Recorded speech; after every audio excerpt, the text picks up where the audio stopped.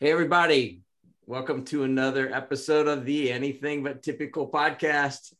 And I can't wait for you to hear the story because I can't wait to hear the story. I know just a thimbleful, but here's what I know about Rob Maynard. I had just started at BGW a little over 2 years ago. My room was filled with balloons because people thought that would be kind of funny to welcome me to a room full of balloons in my office. And so I had them up on bookshelves. I had them everywhere. I was like, we can do something with this. Gene Kimmel comes by my office and he's so excited because he says, my favorite client is coming over to us at BGW. And it happened to be Rob Maynard with the famous Toastery.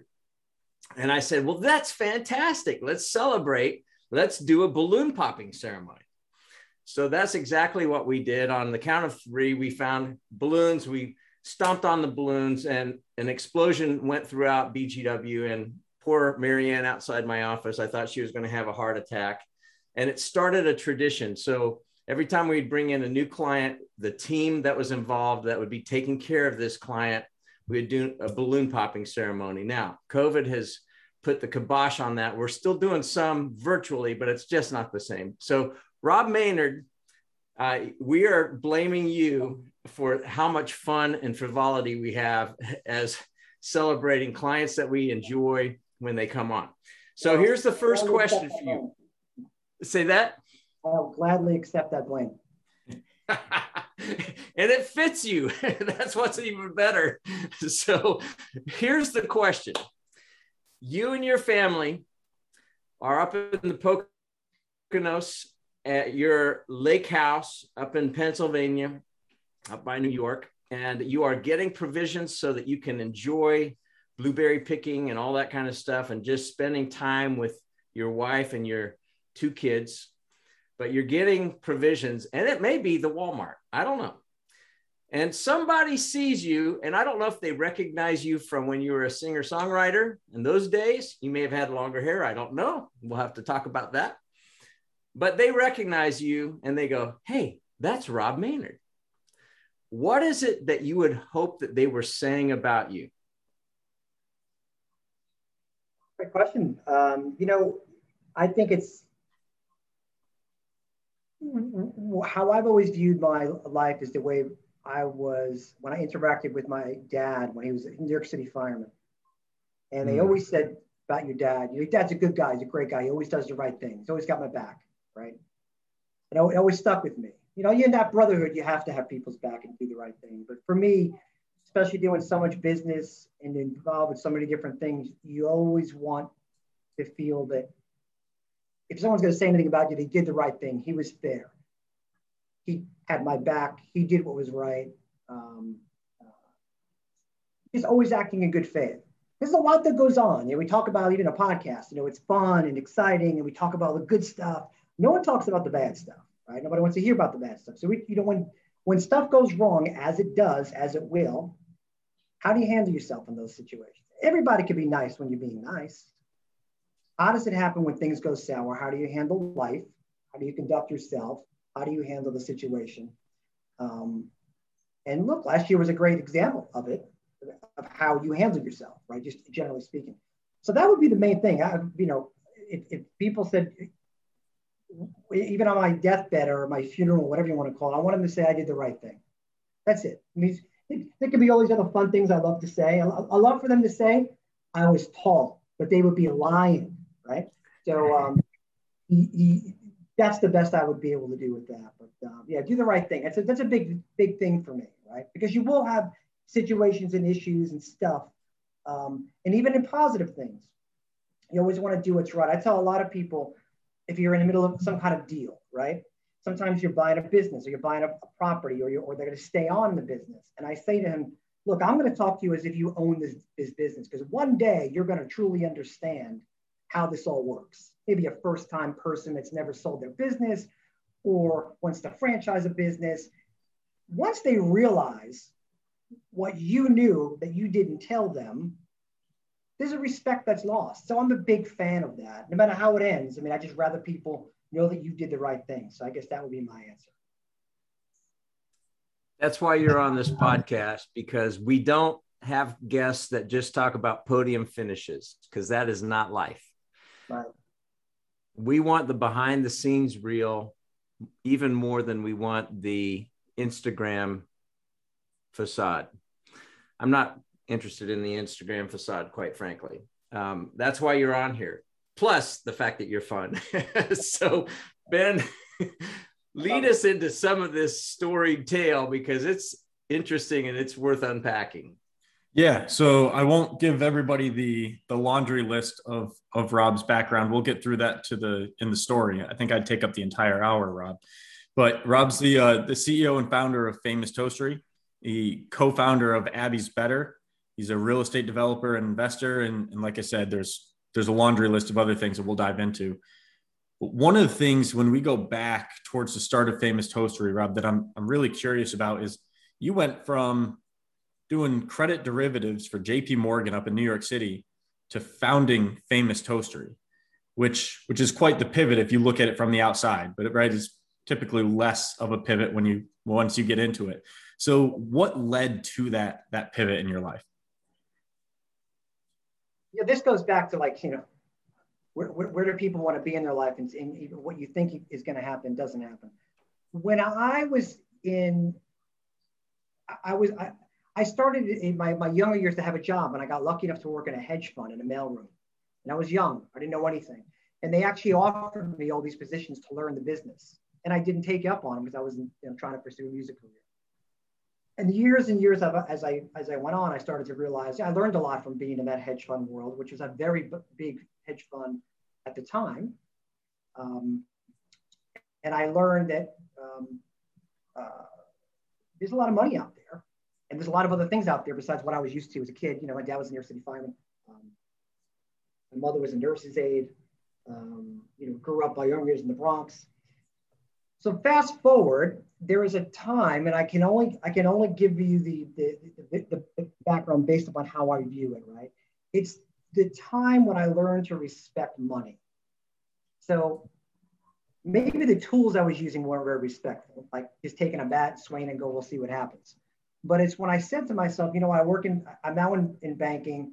I'm doing well in credit derivatives, who would have thought, which helped blow the whole market up in 2008. But I left in 2005, subsequently opened up Famous Toastery. And the story goes with Famous Toastery is it was originally called Toast Cafe. And my partner and good friend, Brian Burchell, came to me in 2005 and said, hey, do you want to own a restaurant? And I was like, that's the most insane thing you've ever asked me. Why would I do that? He worked in so the background on him, he worked in many great restaurants in New York City. But at the time I was doing a lot of real estate. I was getting, back then I was doing like real estate flips and buying houses, and, I was just starting to understand how money worked outside of basically, just working for others all the time and, always hoping and wishing. So I'm like, oh, okay, he can make some money. So he comes to me. I'm like, he's a great operator. He knows what he's doing.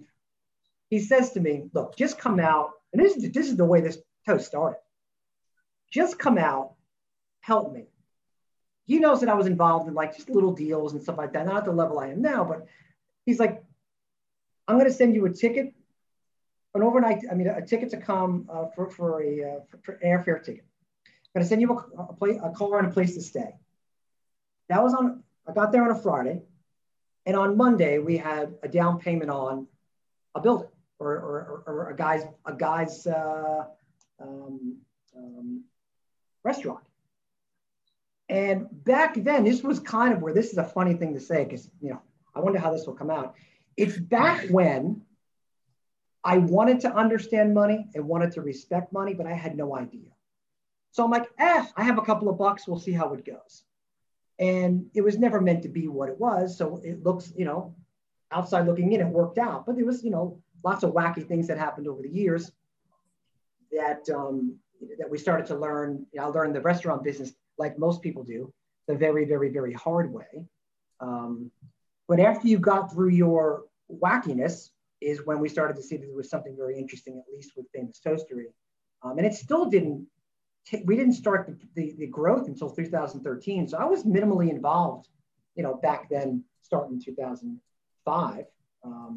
But look, I never got up saying I'd love to own a restaurant, right? It was never my intention, It If you would have told me many years ago I wouldn't live in New York City and I live in Charlotte, North Carolina, running restaurant business and doing these other stuff, that's why you always got to be open. That's why when people, network and when people talk to people, they should always be open to ideas. I love talking to people because I'm like, wow, that's a good idea. I didn't think of that, right? Which is what it's helped me get involved in so many different things, I guess. So hopefully that answers your question. Yeah. Hey, so I got a question for you about that. So we know a little bit of your singer-songwriter background. I'm assuming that happened before or while you were at JP Morgan. Can you tell us a little bit about that? And if there are any common threads from that singer-songwriter world to derivatives to owning restaurants and commercial real estate? Well, I mean, yeah, the quick background is that I was, that was my goal, my dream, to be a rock star, right? It's funny how I look back now, and I did mourn my loss of not doing it, but I'm also very glad that I didn't get into the business looking back. But the correlations are when you're in that business, especially the music business, you deal with so much rejection and so much luck that my thing was, how do I not have how can I strategize not to be working with luck? Because luck is luck. I don't want to work with luck. I want to work with hard work. And I know how to get rejected. I don't really care what you think. So that worked out for me to say, okay, I'm going to start to do some other things. And whether I fail at them or not, I don't care. I'm okay swinging the bat because I don't know any better. Like, I don't know what I don't know. But I do know that I couldn't sustain what I was doing the way I was doing it going into my life to be, a struggling musician forever. I had no desire for that. I had a desire to take care of, to build something. And we thought it was going to be a career in the music business. It was not, but it helped me just like, people take rejection or things hard a certain way. And I guess was so used to it that it just didn't register, that deal didn't close, that didn't work out, this was a problem. Okay, well, next, or just deal with it or figure it out. The best way to say it is from a young age, I've always embraced the punch in the face. I guess that's probably the thing I could say the most. And I've never, ever believed in the highlight reel, as we spoke about before. So I knew hard work was always like, I had it in me. And like, if you know how to get rejected and you're in the hardest business you could possibly be to become really successful, doing some real estate, doing some restaurants can't be that hard. And that was kind of my foray into it. Of course, not that simple, not that easy, and learned lots of hard lessons along the way. So you had said that first vision was be a rock star, right? That's where you were going to go. But I want to go even before that. Where did that passion for music come from? Where did that start in your life? I liked, music moves people. It's another language that everybody understands. So I remember as a young kid I was involved in a church and somebody was singing and you had this feeling, like an inspiring feeling. And, I was young. I was probably, 12, 13 years old or whatnot. Couldn't sing. I had no musical background, and I worked my butt off to be able to be a good singer, whatever you would call it. And again, I had no idea how to write songs. I had no idea how to sing. So I learned it all. So I learned something that's kind of a little tougher to learn than reading a book and learning about it. Which then, of course, turns into the things that that help me down the road and be passionate about what I do now. But it was the drive and the passion. And like we've talked about before, passion is fantastic, but you can't bank on passion. I mean, you can't just do some. Passion is overrated.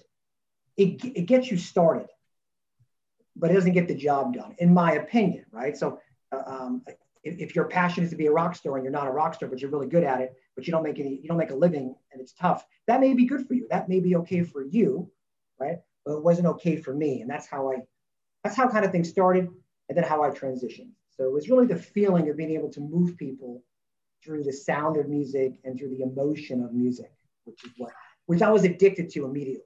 Which, look, a lot of people, they use music, to work out. They use music when they're sad. They use music when they're happy. They go to a nightclub, it's boom, boom, boom. I mean, music speaks many, many languages. And I like the communication of music at the time. Yeah. On that passion front, it's a polarizing thing, right? You get people that all they'll say is follow your passion, and then you get the opposite side, and a lot of people that are in between. From the way that you're talking about it, right? It's something where, hey, it's good to have a passion, but you can't bank on it. What are you saying as you're talking to other business owners or entrepreneurs, things like that, in conversation of how they can either use passion, or is it something that they need to be avoiding and just find a common strategic plan, and hopefully they'll develop passion over time? How are you talking to people about that? Well, I mean, look, I'm so glad you asked that, because you do have to have the passion. That's the thing.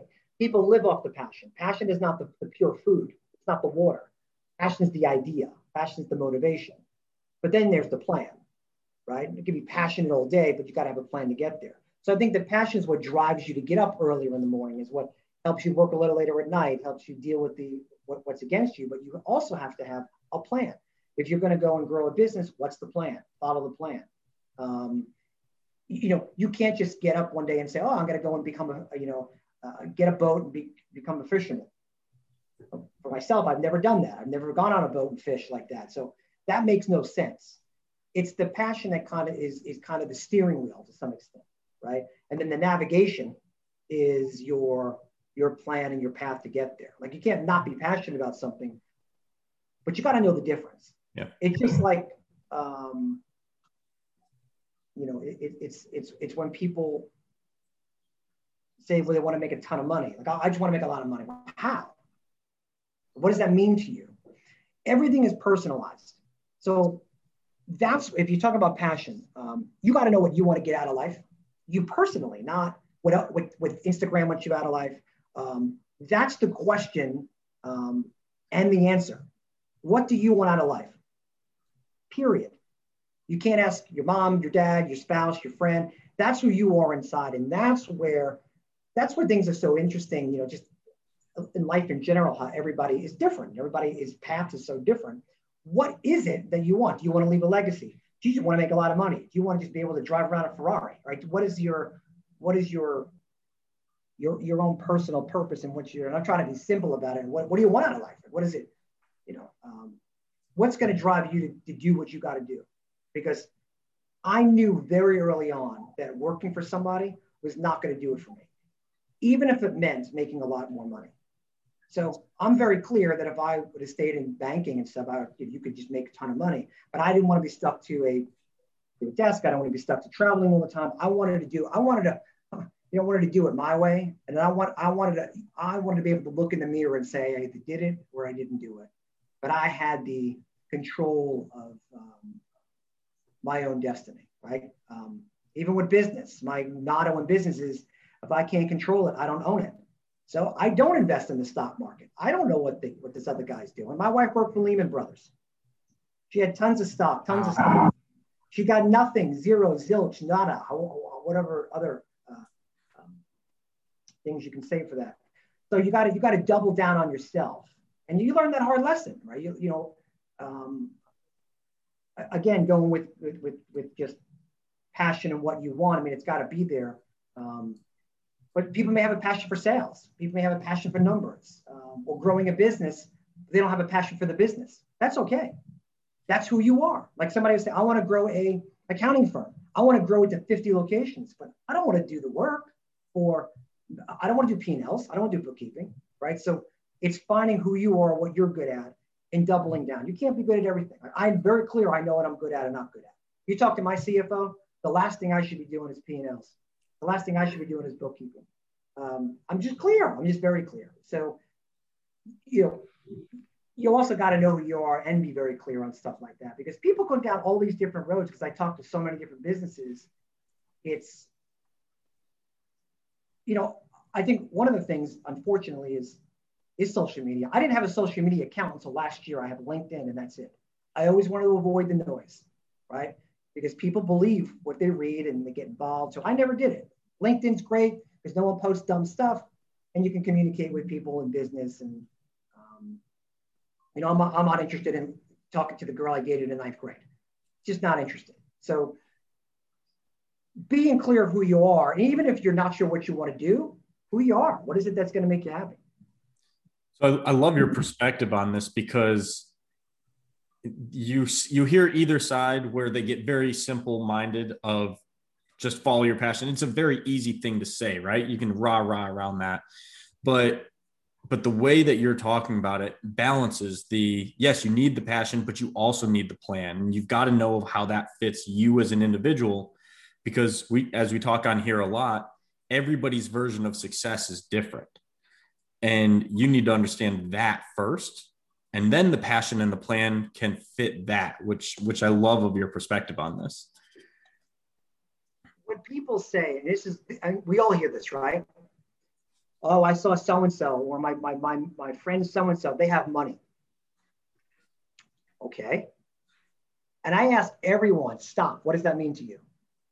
Whether it's my dad, or whether it's a business partner or a banker or whatever. Everyone's idea is very, very different, because it goes right back to what I was saying is that you got to know what you want out of life and who you are. For somebody, having $500,000 in the bank is they've made it. Some people owning their home, they've made it. And that's perfectly where they need to be, right?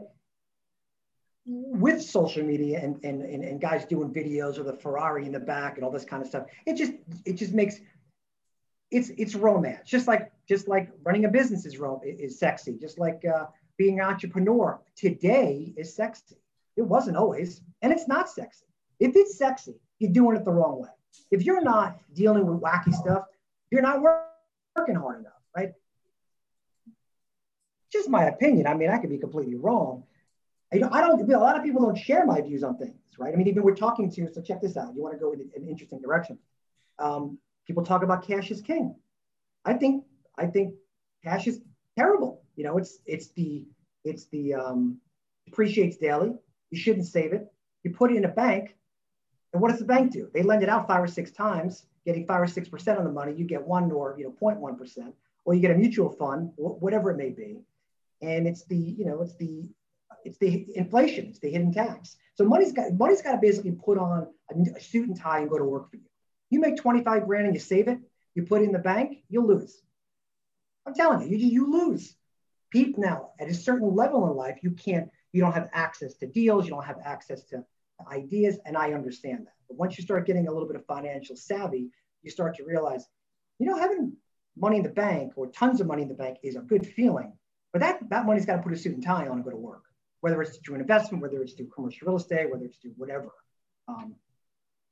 And that's why you got to watch where you engage with, right? Because some people have a very, very, very different thought of what money should be and what money looks like. We're told many things. I mean, even a house.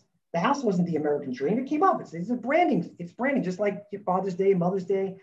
It's an asset you can lend against that's easy to quantify.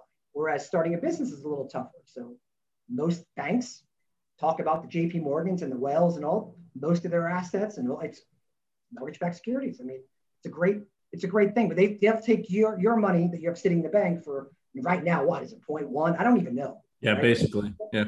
But then I'll lend it for, 0.4, 0.5. It depends upon 5%, 4%, 3%, whatever it is. They're getting a big. That's much greater than you are. So the thing is, you always got to be educating yourself, because I never would have understood this back in the day. And that just comes with time and whatnot. But again, getting to know who you are and getting yourself financially educated, because as you do grow in whatever business you're doing or make some money, eventually your time goes out. Eventually you get old, and eventually you have to figure out how you're going to pay for certain things when you can't go and hustle every day. That's the way I think now. But I didn't always think that way, right? And some people don't think that's my mother and father will think I'm nuts. Like, oh, you should save every penny, right? But it's again, what you can be passionate, what you can double down on, and most importantly, what you can control. So that steers us into an interesting piece of your background, which is the actual real estate investing. So like you said, you don't do stocks because you don't know what's going on there, but you have this attraction towards the real estate side. So what first attracted you to real estate development, investing, flipping, whatever you got you started in that world? Well, it started from out of the music business where I was like, I can't make a dime here. And I was like, I can't buy in New York City, my own house. Thank God. At the time, that's not an because I'm glad I didn't take the very little money I had. I saved up, this is going back now, I saved up $6,000 to buy my first house and, fixed it up and created some equity, and then back in the day, you had enough of it. So you just not enough equity. So then you refinanced it. And I bought a couple of other places. But what I quickly found out is, wow, my money works for me, or I was able to do other things. Now I did walk into the 2008, 2009 market a novice, but thank God, because of how my attitude was of do the right thing. And I made it through. Like I figured it all out. And I was holding lots of assets at the time. And I just, I figured out how to make that happen. But I realized if you work hard and you can control the outcome, put in a good tenant or fix it and sell it, you have a lot more control over it. It's a lot more labor intensive. Why do most people don't do, a 10-unit apartment building? Because it's much harder. If they have $100 grand, they might just put it in a mutual fund or ETF, and that's it. They call it a day. That's because they're working, and I understand that because it takes you got to dive into it and be into it. But I immersed myself into the good, the bad, the ugly, and I can write books on, real estate investing from the beginning when I was, buying single families and then renting single families and then going into 4 units and then 10 units and then trailer parks and then 25 units. A lot of management. There's a lot of detail. There's a lot of things that can go wrong. A lot of stuff that happens that's so insane that people don't even believe you when you hear some of the stories. That's what kind of like helped the job too. Like, I'll tell you a very quick story. I bought my first big building at the time was 21 units, and I was so excited and nervous because it was like a real big. I went from single families, 4 units, and I did this big thing, and I was excited because I knew I got a great deal, and didn't know what I didn't know. I never had that big of a property, and the first day I bought the building, I get a call, and they say, "Is this Robert Maynard? Did you just buy, this building?" And I said, "I don't know who you are." I said, "You could be whoever." I said, "None of your business. Give me your name and your number." And they were like, "Well, my name's XYZ from DEA, and here's the corporate number. Give me a call back. They'll patch you in." Turns out I had a very, very, very, very, very, very, very bad person living in there. And they said, "Look, let me get some keys to some apartments, or we're just going to knock all the doors down." And very, very nice. They gave him the key, let him stay for a week, and they got this guy out. But the intensity that brings at the time when you're new to this stuff is insanity. You're calling an attorney, you're figuring out what is it going to do? Is it going to be on the news? Am I going to lose all the tenants? What's going on in the place? Did I just buy something really bad? I mean, et cetera, et cetera, et cetera. So it kind of, hardens you up to the world of business. Because the thing that people don't understand in business is that it's not a highlight reel, and that it's not the Instagram post with X, Y, and Z, right?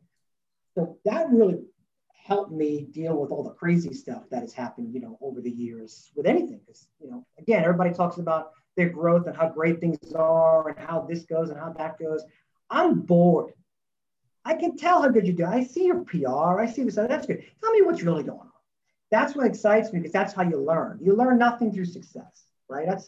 That's what I have learned, that when you have success, you start to believe your own stuff. It's when you get your curveballs that you gotta figure out how to hit those curveballs. That's why you make it to the majors, right? If you can't hit a curveball or a changeup, you ain't gonna get in the batter's box in the Yankees, right? So you got to learn how to hit those things. And unfortunately, I do believe that the makeup of, you go on a Facebook account and you see all these people saying it. As a guy sitting on a Ferrari that he rented from the Ferrari dealership, "Hey, you can make money doing this, and you can do this, and you can do that." Those things just drive me absolutely insane. And I feel bad because a lot of people hit that button because they're unclear. But I've been there. Like I did the Tony Robbins stuff. I've read tons of books. Some have been good, some have been bad, but I've got something from all of the things. And for years I didn't. And actually lately I have been getting more and more into that, just because you start to see when you create other businesses and other opportunities and have lots of employees, there's just lots of opportunities in general to help people and you can do other deals and meet other folks. So yeah, the business thing is not what people think it is. And I just wish they would understand that a little bit more. That's one of the things that I wanted to go a little bit deeper on, because we did talk about this on the front end of this and even before we hit the record button, which was, we're really not interested in the podium finishes as much as we are in the behind the scene reel and like some of the stories behind that. So you led us into one of those stories where you buy this big thing and then all of a sudden you got a tenant that if it was probably revealed who was in and what all that person had done, it could be really bad. Talk to us a little bit more about some of the struggles that you had no idea. So struggle that you had talked about was, as a singer songwriter, you're sharing a flat with 3 other guys in New York and following your passion, but making no money. Talk to us a little bit more about some of the difficulties. Let's go into Famous Toastery. I mean, owning a business, especially a restaurant during COVID lockdowns, had to have been terrifying. Yeah. I mean, and just to be clear, I never wanted to be the guy in the studio apartment with 4 dudes. I never went that route, but I had a lot of people that they were my inspiration. Gotcha. To not be that, to not do that, right? So, look, I mean, as myself and many people, even through COVID, right? So, one of you learn a lot about yourself, and I tell you the one thing that I'll discuss is when this all happened. We also have a lot of corporate locations. So we have a lot of employees, and when this all went down and they were doing shutdowns, we were just didn't know what to do. Right? There was no encyclopedia. You couldn't Google what to do or figure out what they did last time. So there was 2 things that come to mind. The first is when, from an employee standpoint, we didn't know how to support them. Or we can't pay everybody. I mean, some people we were able to keep on because we just figured it out ourselves, but you couldn't keep on 500-600 people when you had no business. So we started a program where every week, 3 days a week, we were making family meals for everybody. They just picked up family meals at one of our locations, and that was a way to keep connecting with everyone. With the thought, to be honest, that no, I guess I'm going bankrupt and I'm going to go live in a basement apartment with 2 kids. That was kind of you just thought it was all over. I'm like, wait, this is 2008 all over again. I got real estate, I got investments in different types of stuff. It's all going to be a disaster, and then it's game over. So your headspace for a little while was it's over, and how can you just help people, right? So one of the things we did was we were making family meals, and it was feed 6 or 8 people, and we did that 3 days a week. And the other thing was when we had a franchise system, when you're in the franchise business, your only income in the franchise business if you're doing business. So obviously they were down to 90% down, so there was no business, and you've lost all your income. And we sat in a room and said, if we were franchisees, what would we want, right? What would we? How can our life be made a little easier, right? Understanding balance sheets, all that kind of stuff. And as hard as it was, we said, what we need to do? We need to make sure that we don't charge anybody royalties just an extended period of time. And more importantly, that they don't owe it back. Because at the time, everything was like, oh yeah, we'll defer some rent, we'll defer this, we'll defer that. And what happens is the balance sheets just get bigger and bigger and bigger, and you go more and more in debt.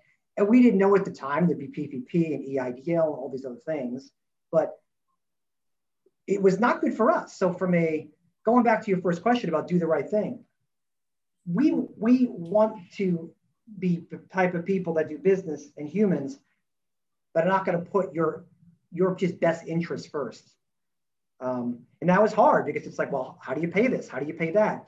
Obviously, you're not going to make money, you're not funding stuff that you weren't expecting to fund. But we did it anyway. And we did that for an extended period of time. And a lot of brands at the time did not do that. They just deferred them. We did not. Our biggest beef was we didn't want to defer what they would owe. And some people were doing okay during it, but when you're paying DoorDash and you're paying all these other folks, you're now just racking up more and more bills, and you're surviving rather than anything.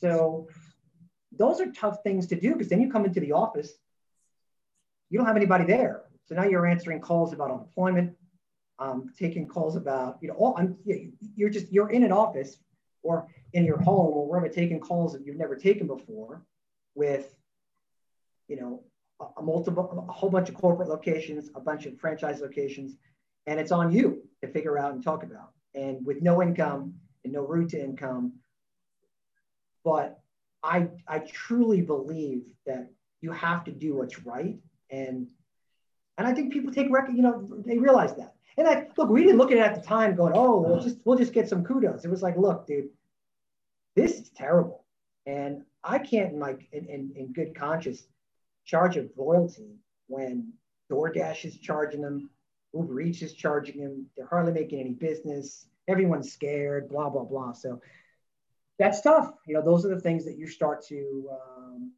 that's what separates, the people that want to have a legacy and do the right thing and the people that just want to take your money, right? So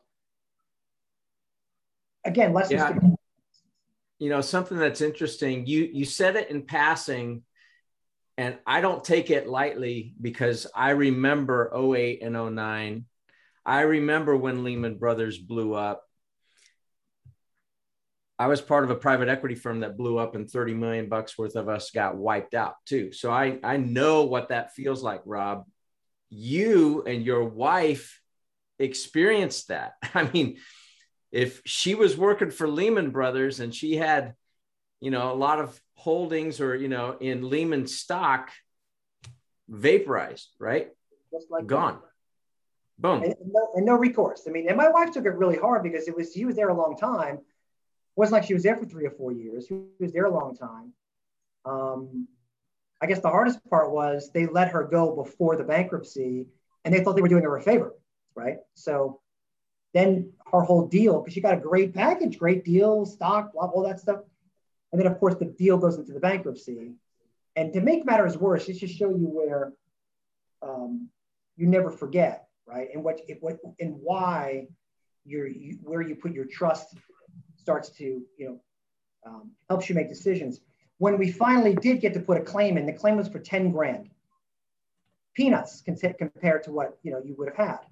And they denied the claim knowing that you had to go out and probably spend 20 grand to go after them.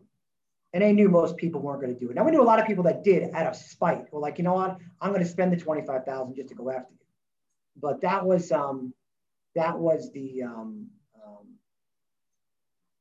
the wake up call for me, especially, with the stock market. Look, stock market, Bitcoin, whatever you want to call it, right? Stuff that I just have no idea, right?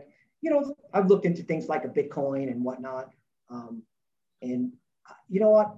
If I don't understand it, maybe I won't be a billionaire, but I'd rather do things that I can understand and control.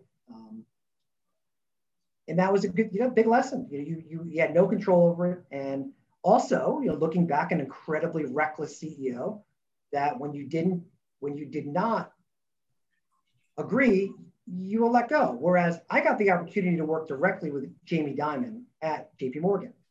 And it wasn't because I was all that special. He just happened to be new to the CDS world. And he would sit on our desk and say, this is the dumbest thing I've ever seen. This is going to take the market down one day. And of course, it did.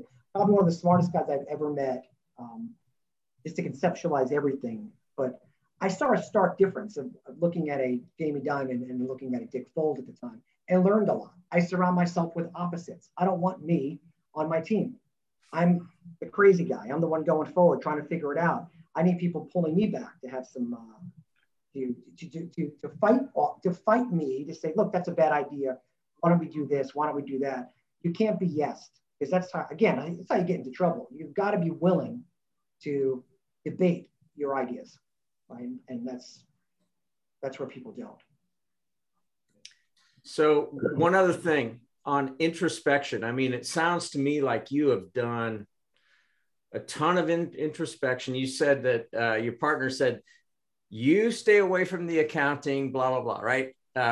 Cool. And you're okay with that. And what's funny is most business owners that I've come into, real good relationships with, most of them, when they kind of release the imposter syndrome. They acknowledge, yeah, I don't know anything about that. And I'd be one of those guys too. I've run a number of companies and I'm in that same boat, but I understand what I'm good at and what I'm not. I'm curious about, how did you arrive, and what are there any tools or things that you've done other than Hard Knocks where you understood, oh yeah, I really love doing these things and I really don't love doing these things, you know, places where you thrive, places where you wither? Well, yeah, I mean, I'm not a in the weeds guy. I'm not like daily process. I am really good at the big picture and executing on the big picture and the kind of and putting it all together.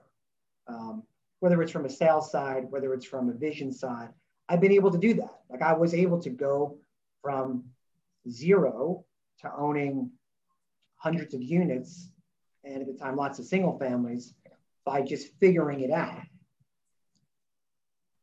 So within that figure out, I knew what I was good at. I didn't like the day-to-day property management of it, because I couldn't create value. I couldn't find deals. So if I can't do what I'm good at, if I can't find a deal, find an opportunity, then you're in property. You know, at the time I'm in property management and I'm collecting rent, or I'm cleaning up a mess somebody made. So I knew early on that I have a knack for finding the deal, financing the deal, finding the right people. And then once I get the deal done, a 21 unit, then I hand it off to a management company to do the day-to-day piece, right? Same thing with restaurants. I knew I wanted to grow, didn't know how, but said, you know what, I'm going to figure it out. And we went to, you know, different types of locations, made some great decisions, had some bad decisions. But I never take on the things that I know I'm not going to be great at. Like I'm not going to go and do a 40-page PowerPoint presentation about, you know, why the brand is great. That's not what I do. Right? I can tell you why. I don't need a PowerPoint presentation, but if we're going to build one, I'm not the guy to do it. So I'm going to get someone to help me do that. So I don't have the patience. I don't have the focus, but I can go out and talk about it, sell it, and execute it. But it puts you in a position of where you are, right? So if you're running a, you know, all right, it's a famous toastery and or real estate or whatever, you know how to grow it. You also know how to stop it. So we knew at one point that we grew so fast that we needed to put the brakes on, right? So we knew that we opened up tons of stores. They were doing so well that it was like, how can it be this, you know, this easy? And then of course you get that one franchisee that kind of just, you know, does things that you're like, wait a minute, why would you do that? And you always think, for anybody who wants to franchise their business, that it's not going to happen to you. It will, and it will happen hard, and you will learn the lesson some way, shape, or form. So be prepared. I thought it wasn't going to happen to me. I talked to people, no, I'll handle this, I'll handle that. Look, not all people are created equal. That's why business is hard, because eventually you're going to deal with wacky stuff. So we were smart. If there's anything I would say, we were smart early on to hit the pause button and say, you know what, growth is a bad word right now. Let's get more introspective and find ways to make sure that we just when we go in growth mode, that we sign the right folks. But don't try to be good at what you're not good at. I mean, look, there's not enough time in the day. You know, you have kids, you know, even as Ben said, he has kids, young children. What am I going to do? I'm going to go and take a MBA course on accounting. I didn't even go to college. I can care less about the educational side. And most people, if they're younger and listening and their parents are listening, education is not for everybody. It's actually pretty stupid to spend all that money if you're not going to actually become a doctor or accountant or something you can put your finger on. Open a business. If you're going to spend all that money and party, go own a business. Go learn the right way. Because what I will tell you is no one showed me how to balance a checkbook. People still don't show you how to balance a checkbook. And most people that teach entrepreneurship at colleges never even owned a business. So I'm not sure where I went with that rant, but I do get. Oh, that is so good, because it's so funny how many business owners that I know that the world would say, whoa, super successful, didn't finish college. Some of them didn't go to college. And that's this imposter syndrome. And we've had a number of them on this show, which is really, yeah, it's really funny. But you're speaking some truth. And it's not that college is bad and, you know, trades are good. It's what's right for you, but don't just hit the automatic button. What is good? If you're not a good student, I was never a good student, so college never would have been good for me, right? You can't push people to do things they're not good at. You can't do things you're not good at. Now, if you have the passion to want to learn, great, but I have 0. On a scale of 1 to 10, I have a -6 million interest in trying to learn the things I'm not good at. It's just a waste of time. I just don't understand why you would want to, why I would want to put the time. For me, I'll give you a very good idea, right? So I'm not a tall guy. So it would be like me trying to will myself to be 6'10". It's just not going to happen. I can do it all day, right? Now, you can do it in other ways, the way you carry yourself, the way you do business, the way you treat people. That's the way you can be, you know, maybe find a different path. But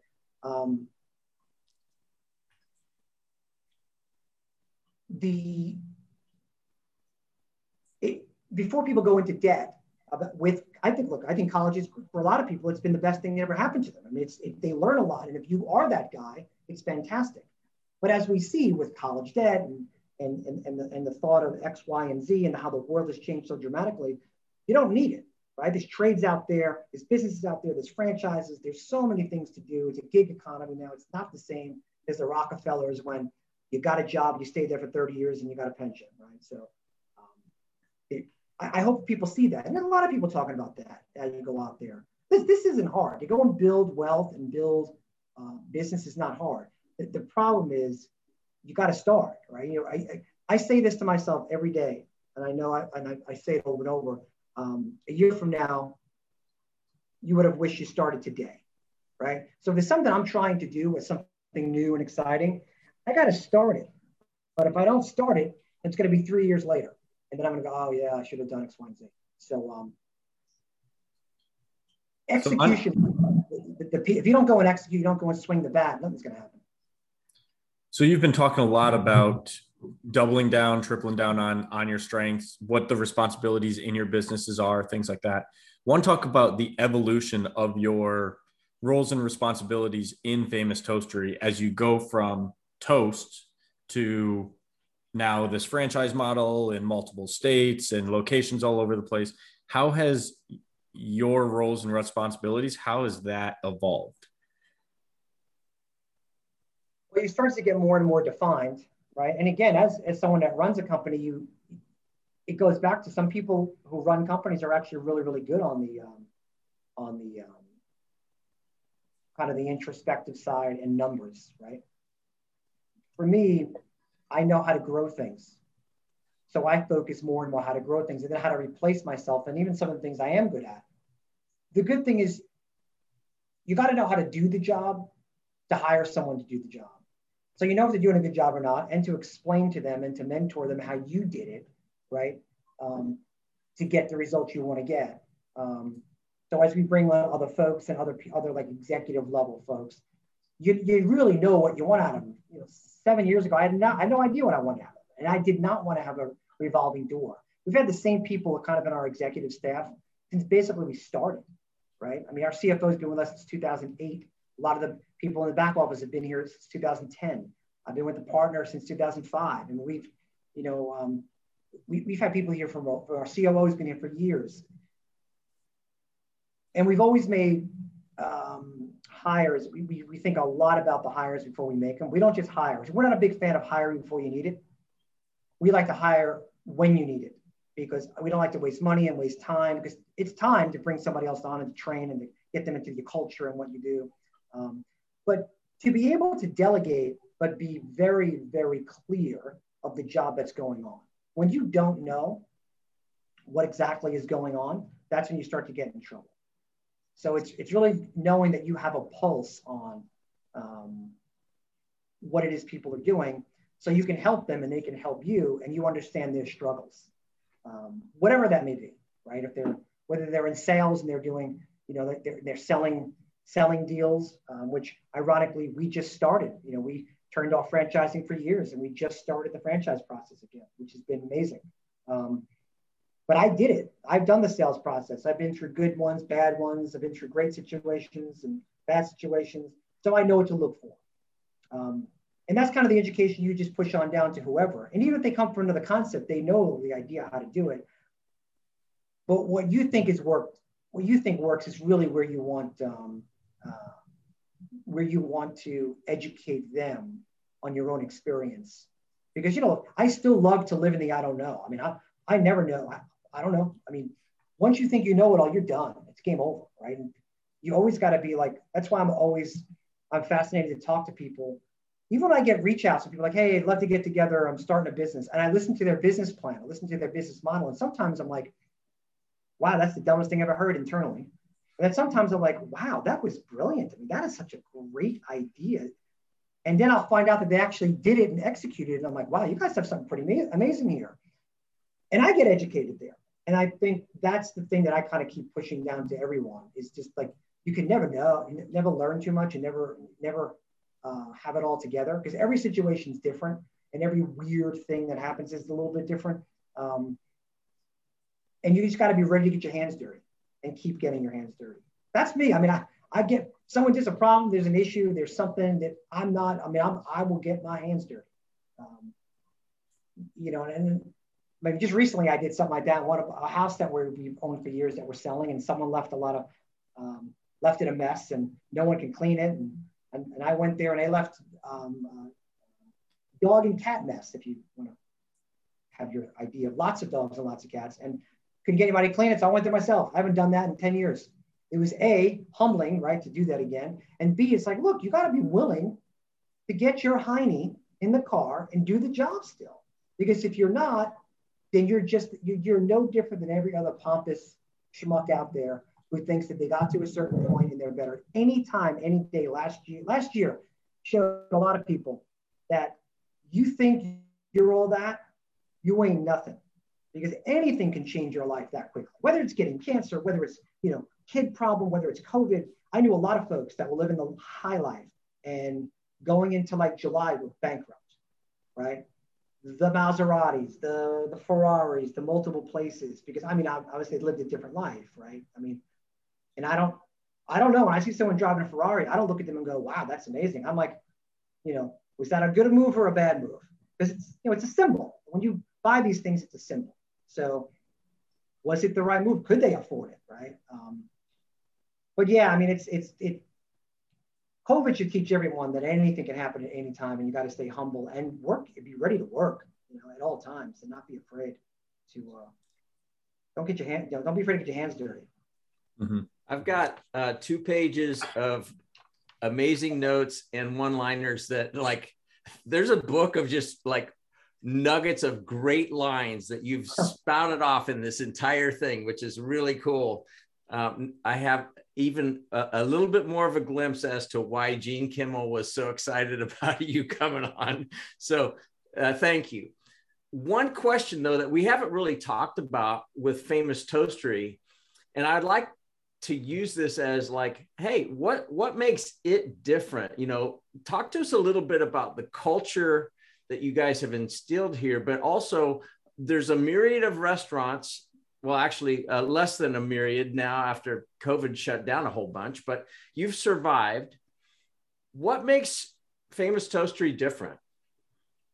You know, from early on, what Brian Burchill, who I started this with, saw when he came to Charlotte, he worked in New York City with everything's great food there. It's a mecca of just great food. Everything made fresh to order and great service. And when he came to other parts of the country, he just didn't see that. And the one thing I will say, you know, I could talk about a lot of this because this is what we do every day, and I love it. But the one thing that we do not ever sacrifice has been our food and our service. And what does that mean? People say, oh, fresh food, great service, blah, blah, blah. Yeah, you're supposed to have good food and good service. But now we've been down to, oh, we have fresh food and blah, blah, blah. What does fresh food mean? Well, I mean, it's not dead, right? I get it. You have quote unquote fresh food. We actually make everything in-house every day. We don't bring in canned soup. We don't have freezers. We actually make everything, our salad dressings. We roast our own turkey. And our service model has always been every server is your server, which is a trademarked way of running a service, which basically says everybody who's standing in that restaurant works for everybody sitting down. And that's what makes the difference. There's always be restaurants that come and do something more interesting or more hip or more cool or more whatever. But we always said, no matter how big we get, no matter what happens, we're not going to change the fresh food side. Yeah, we can get like most of our competitors, and I'll say it now, I can say this. I mean, most of our competitors, almost all, get their stuff pre-made. Look, it's execution, right? They're owned by private equity. They don't really have a choice. They got to push down that extra point. I refuse to push down that extra point so I have a canned soup that I'm selling to somebody. And I think that really makes a difference. It's actually not easy to execute. That makes it harder. Like from a franchisee perspective, you would say, well, why not just get it pre-made? But that's the one thing that we have, going back to passion, that we're pretty we're hard set on. We want to keep it fresh. Harder to execute, harder to make. But when we can roast our own turkey, make our own corned beef hash, make our salad dressings, make our hollandaise sauce every hour, that's what makes us who we are. I'm sure that there's people that like other brands better, other brands worse, whatever. But it goes back to identity and culture. That's what we're known for. That's what we do, right? We're not gonna go and hire a chef to make some crazy stuff. We look, at the end of the day, we sell pancakes, eggs, etc. We just do it a little different than others, and we make sure that our food is actually made that day for that day. And that's the differentiator. And we're not, and that's that's where a private equity group will go, great, hey, we can see some big pickup here. You just, you package all this stuff, you package your potatoes, et cetera, et cetera. We get the potatoes, it comes in completely raw. We do it all from scratch. And that's the difference. And that's what we double down on. And some people don't agree with that, right? And that's okay. That's why they get to start their own restaurants. That's why they get to not buy a franchise or to buy a franchise.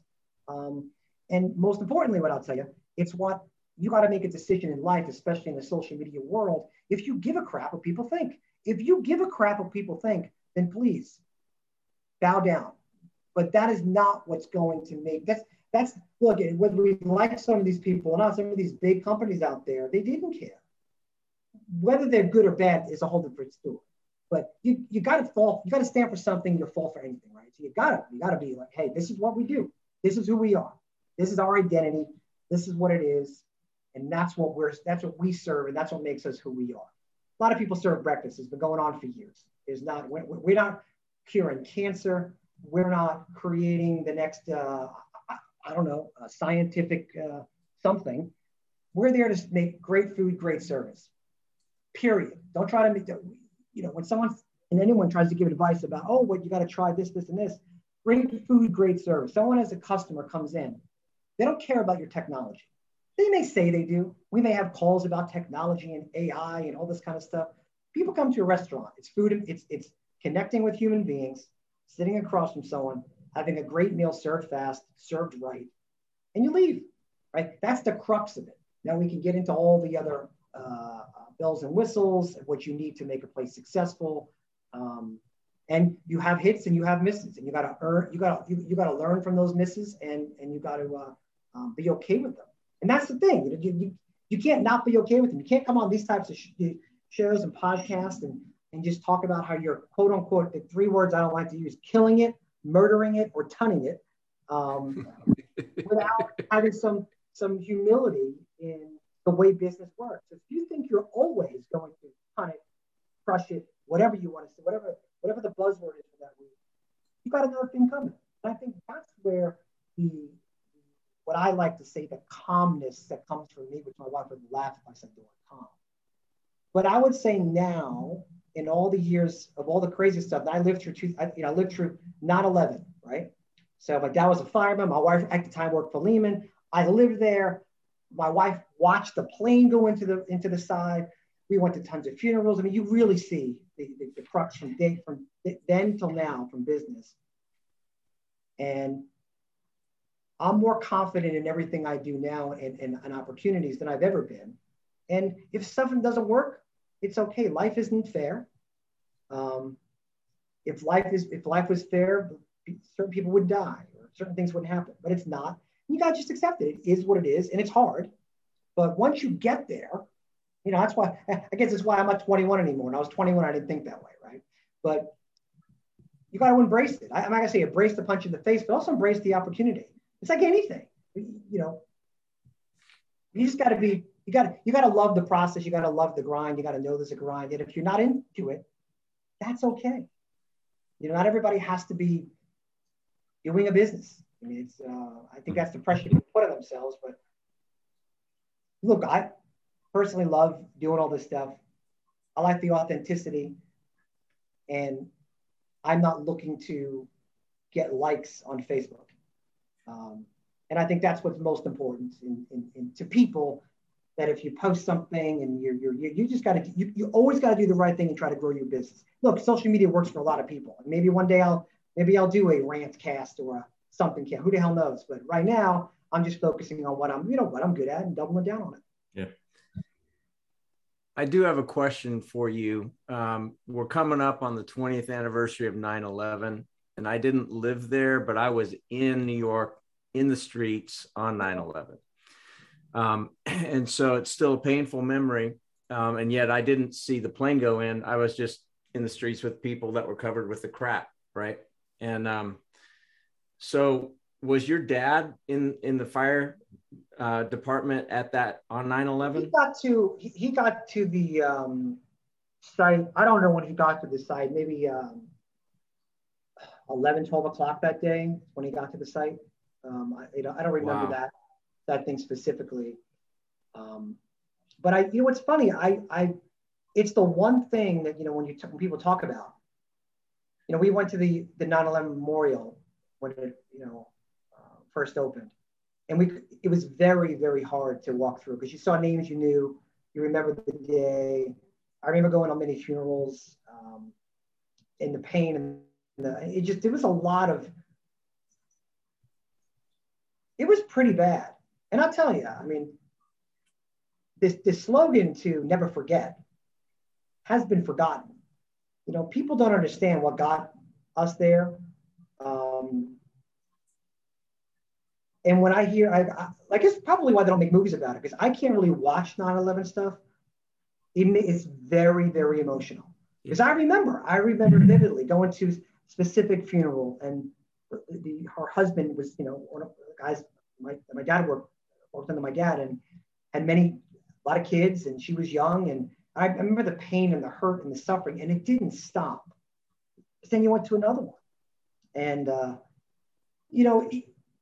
it is part of history and being in New York, and I don't think that you had to be there to really understand how bad it was, but smelling that for all that time, and I was on site 2 weeks after it happened. I actually was on site, right, and I had a Polaroid. I remember taking a couple of pictures, and it was so devastating that it was like, it was angering. To be honest with you, it was very, very, very angering. And to ever have an excuse about any of that stuff makes me nuts. But this takes me out of the business conversation. It's really more about I've been down to the 9/11 memorial many times outside.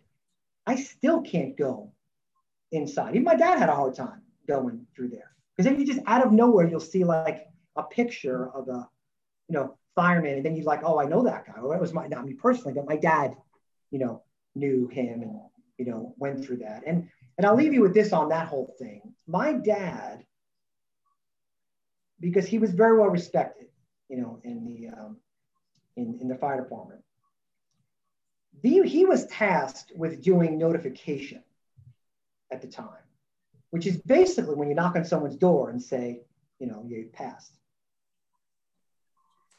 And I've never seen my dad you're really emotional, and that's tough, right? And it also comes down to all right, so now you take the whole, political theater and all the crazy stuff about it.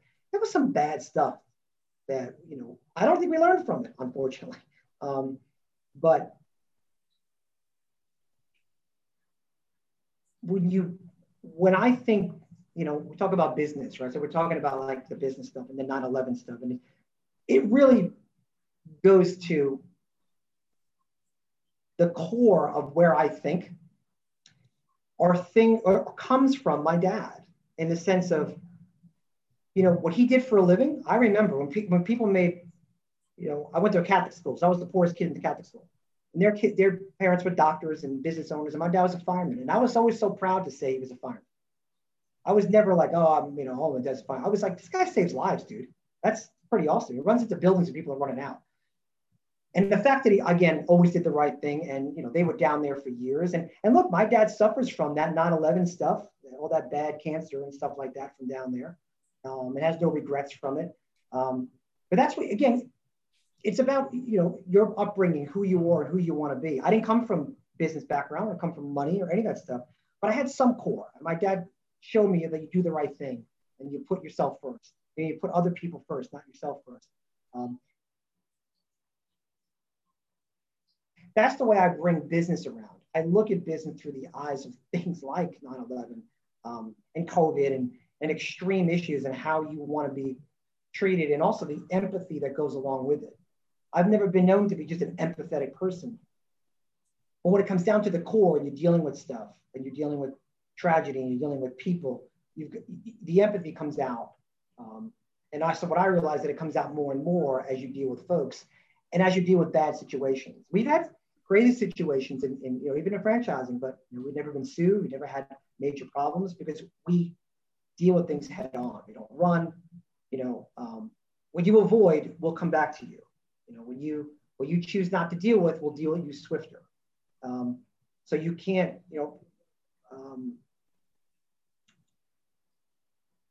taking the time to get in front of all things is what I would say is one of the things that has made me successful. But the emotion behind that stuff drives you too, right? So it's funny that you bring up 9/11. I don't really speak about that stuff as much, but it's still, even talk about it now, it's so emotional. 20 years later, I still remember going down. I was in 23rd Street watching the buildings drop, and there must have been fighter jets or something. And you don't know what's going on. No cell phones back then, no iPhone. There's nothing. I know that my wife's not home. I don't know anything, right? I know that she's not home.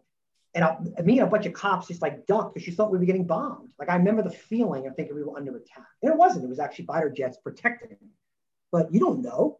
You have no, these things are like, 10,000 feet above or 5,000 feet above the ground. And it's so loud you can't even think. And you don't forget those feelings.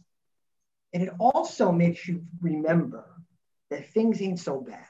So when you are going through something tough, that it's been worse, and you've got to have perspective that things could be worse. Not that that's always the best way. You got to also, be where you are in your own world. And if you're upset and you're depressed or you're whatever, you got to own it. But man, stuff can be bad. And let me tell you, I saw a lot of bad then, right? And we lived there. We smelt it for 6, 7, 8 months, and we're reminded of it. So it's interesting. Even talking, it gives me perspective having this conversation, because I don't realize how I see my lens, how I do business. Is you do business through your lens, right? So, and you do life through your lens. So thanks for that question. It's actually an interesting question. Yeah. I picked up this the next day from a street vendor. You know what I just did? My dad, I'm having his jacket framed. So he had jacket and boots, and I told him to keep the boots, and he forgot and threw the boots out. So I have his jacket and his hat and all that kind of stuff. I'm having them framed in, so I can keep them for. Yeah, that's cool. It's like the only possession I like that I really care about. I'm like, I want your helmet, I want this, I want that, I want that, and that's it. So anyway, interesting. The cool thing is that kind of brings home. Now I understand a little bit more where you came from on the front end of this thing. On, you want to be known for doing the right thing. Mm-hmm. And having a dad in the New York Fire Department, I can still smell, because I went down there the next day, as far as you could go. Smell like mesquite. I remember it. And so I'm getting choked up thinking about it too. But you are a gift, Rob. Thank you so much. It's an honor to get to hear your story, even more of your story, your perspective, which I really appreciate. And again, I have a better understanding on why Gene was so excited. And I'm so glad that we got to talk to you a little bit more as we were celebrating a little over 2 years ago, you coming over, so with balloon popping. So yeah, that's great. I do look forward to popping a balloon sometime. And on a side note, it's been great with you guys. It's been an absolute treasure working with you guys, because we've had some interesting folks in the past, and it's been actually we've always loved Gene, and then we got very lucky to have all you guys as well.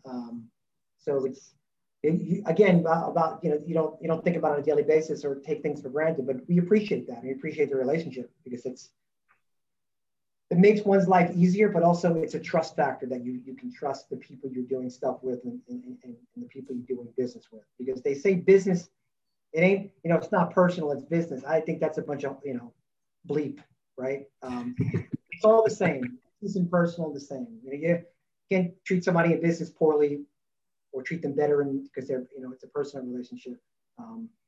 And life is about relationships, and people need people, and it's always nice to have partners that you truly respect and like to do business with. Yeah. Well, we appreciate you coming on, Rob. We'll put links towards your LinkedIn, towards Famous Toastery, so they can check those things out. Is there anywhere else that you want to be sending them, or are those two good spots? Well, those are good. Like I said, I just do LinkedIn, but we'll have our social person put it out. Right, for the other stuff. For other stuff. Once you get it, I'll send whatever you guys send to her, to have her put it up on the Famous Toastery LinkedIn stuff, and yeah, sounds good.